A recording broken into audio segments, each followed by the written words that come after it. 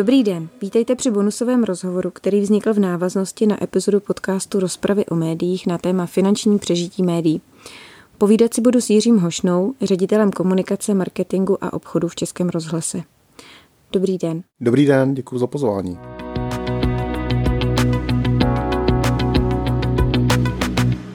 Na webu Českého rozhlasu je u vás uvedeno ředitel komunikace, marketingu a obchodu, ale když jsem si dělala rešerši, tak média vás označovala spíše za tiskového mluvčího.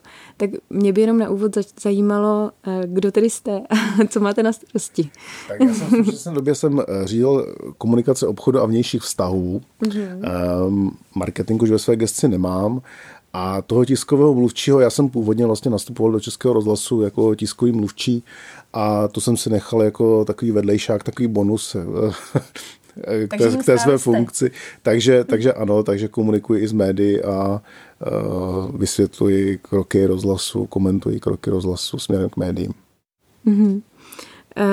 Komunikaci v Českém rozhlase vedete už 10 let, jestli se nepletu. Jak podle vás má vypadat komunikace ze strany veřejnoprávního média? Liší se nějak od jiného typu podniků nebo soukromé společnosti? Tak myslím si, že musí být maximálně otevřená a transparentní. Český rozhlas jako médium veřejné služby je financovaný z veřejných peněz, je odpovědný veřejnosti, což je konec konců dobře. I tím, že vlastně máme ten rozhlasový poplatek, tak je vlastně každý ten posluchač je vlastně v tom přímém kontaktu s Českým rozhlasem a existuje tam to přímé spojení, takže pro nás ta otevřená komunikace směrem k veřejnosti a ta transparentnost je velmi důležitá. Mm-hmm. Když o tom tak mluvíte, tak já shodou okolností jsem při vlastně přípravě na tento rozhovor narazila také na váš spor s webem Hlídací z roku 2021. V němž vás právě tento web obvinil, nebo vás, respektive Český rozhlas, že jim neodpovídáte na zaslané otázky již téměř rok. A ze strany Českého rozhlasu jsem pak zaznamenala, že byly nějaké reakce jako ve stylu kritiky, že nedělají dobře žurnalistiku a podobně. Zajímá mě, jestli už jste to mezi sebou urovnali.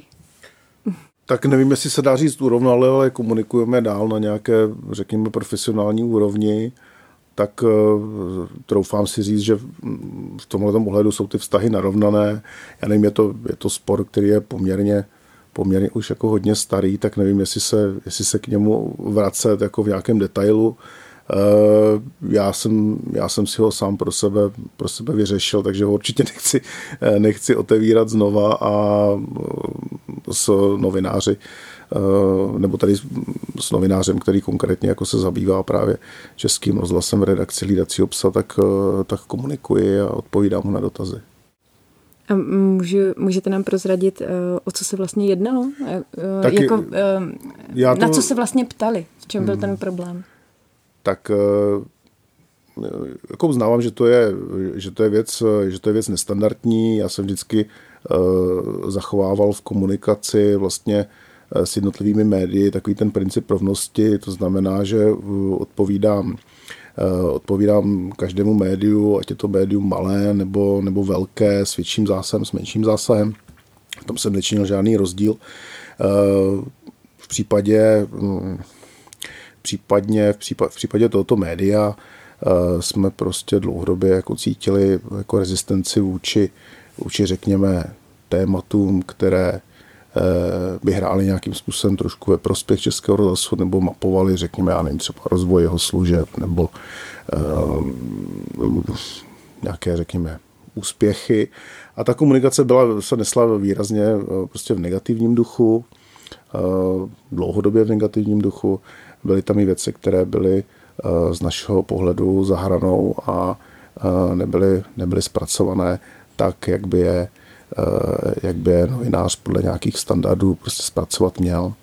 Ať už šlo o nějaké, řekněme, oslovení některých jakoby respondentů, kteří prostě s námi nebyli, řekněme, v přátelském vztahu a oni vlastně poskytovali nějaké jakoby analýzy, jako že analyzovali náš program a tak podobně. To jsou takové, jako já bych se musel podívat zpátky do těch článků, ale byl to takový vlastně dlouhodobý spor, kdy byly výrazně akcentována všechny možná prostě negativní témata a ignorována veškerá témata, která souvisela vlastně nějakou pozitivní činností a rolí Českého rozhlasu. Když to řeknu úplně otevřeně, tak jsem nikdy žádný takový spor s jiným médiem vlastně neměl. A nyní teda už k tomu nedochází, když jste říkal, že už to máte jako urovnané? Tak nikdy jsme si to nevyříkali, ale tu komunikaci jsme po nějakém čase znova navázali, takže odpovídám redakci. Máte ještě nějaké zásadní třeba plány v oblasti komunikace, co se týče Českého rozhlasu teďka v následujících? Tak pro nás byla taková velká výzva ten vlastně celý minulý rok, kdy Český rozhlas slavil 100leté výročí své existence, takže do toho jsme se snažili dát opravdu všechno. Nejenom abychom odkázali vlastně na takovou tu, řekněme, historii, tu tradici Českého rozhlasu, ale hlavně na to, že to je moderní médium. Proto jsme měli také ten claim 100 let jen začátek.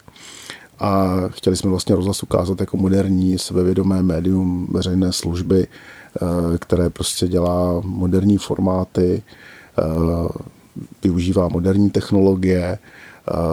I proto jsme třeba spustili takové jako projekty, do kterých bychom se jindy třeba asi nepustili, protože byly velmi náročné, které třeba právě souvisely s využitím umělé inteligence a tak dále. Myslíte třeba digitálního spisovatele? Digitální spisovatel, to je v podstatě takový, jako řekněme, menší projekt, ale takým tím velkým byl projekt God navždy, kdy jsme vlastně i s pomocí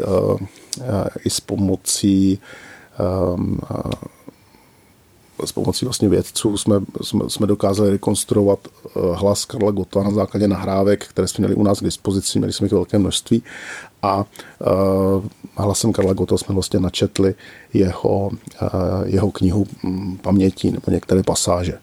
Takže to byl třeba takový jeden velký takový technologický projekt. A chystáte něco podobného třeba tento rok? Nebo to bylo vyloženě jenom kvůli tomu výročí? Takhle velký ne, ale umělá inteligence je něco, co se už teď stalo vlastně součástí toho veřejného prostoru. Takže s umělou inteligencí taky pracujeme. My jsme vytvořili vlastně speciální nějaká interní pravidla pro využívání umělé inteligence, ale pro nás to, co je tam zásadně, že tam vždycky musí být nějaký ten lidský faktor, takže určitě to není v té rovině, že bychom místo redakce a redaktorů měli umělou inteligenci, nebo že by ve vysílání prostě zazníval hlas umělé inteligence a tak dále. Ale určitě ten nástroj budeme využívat v případě, řekněme, nějakých rešerší a takových činností. A v případě konkrétně vašeho oddělení komunikace, tak tam využíváte umělou inteligenci? Třeba na tvorbu nějakých propagačních textů? Ne, nás zatím ne.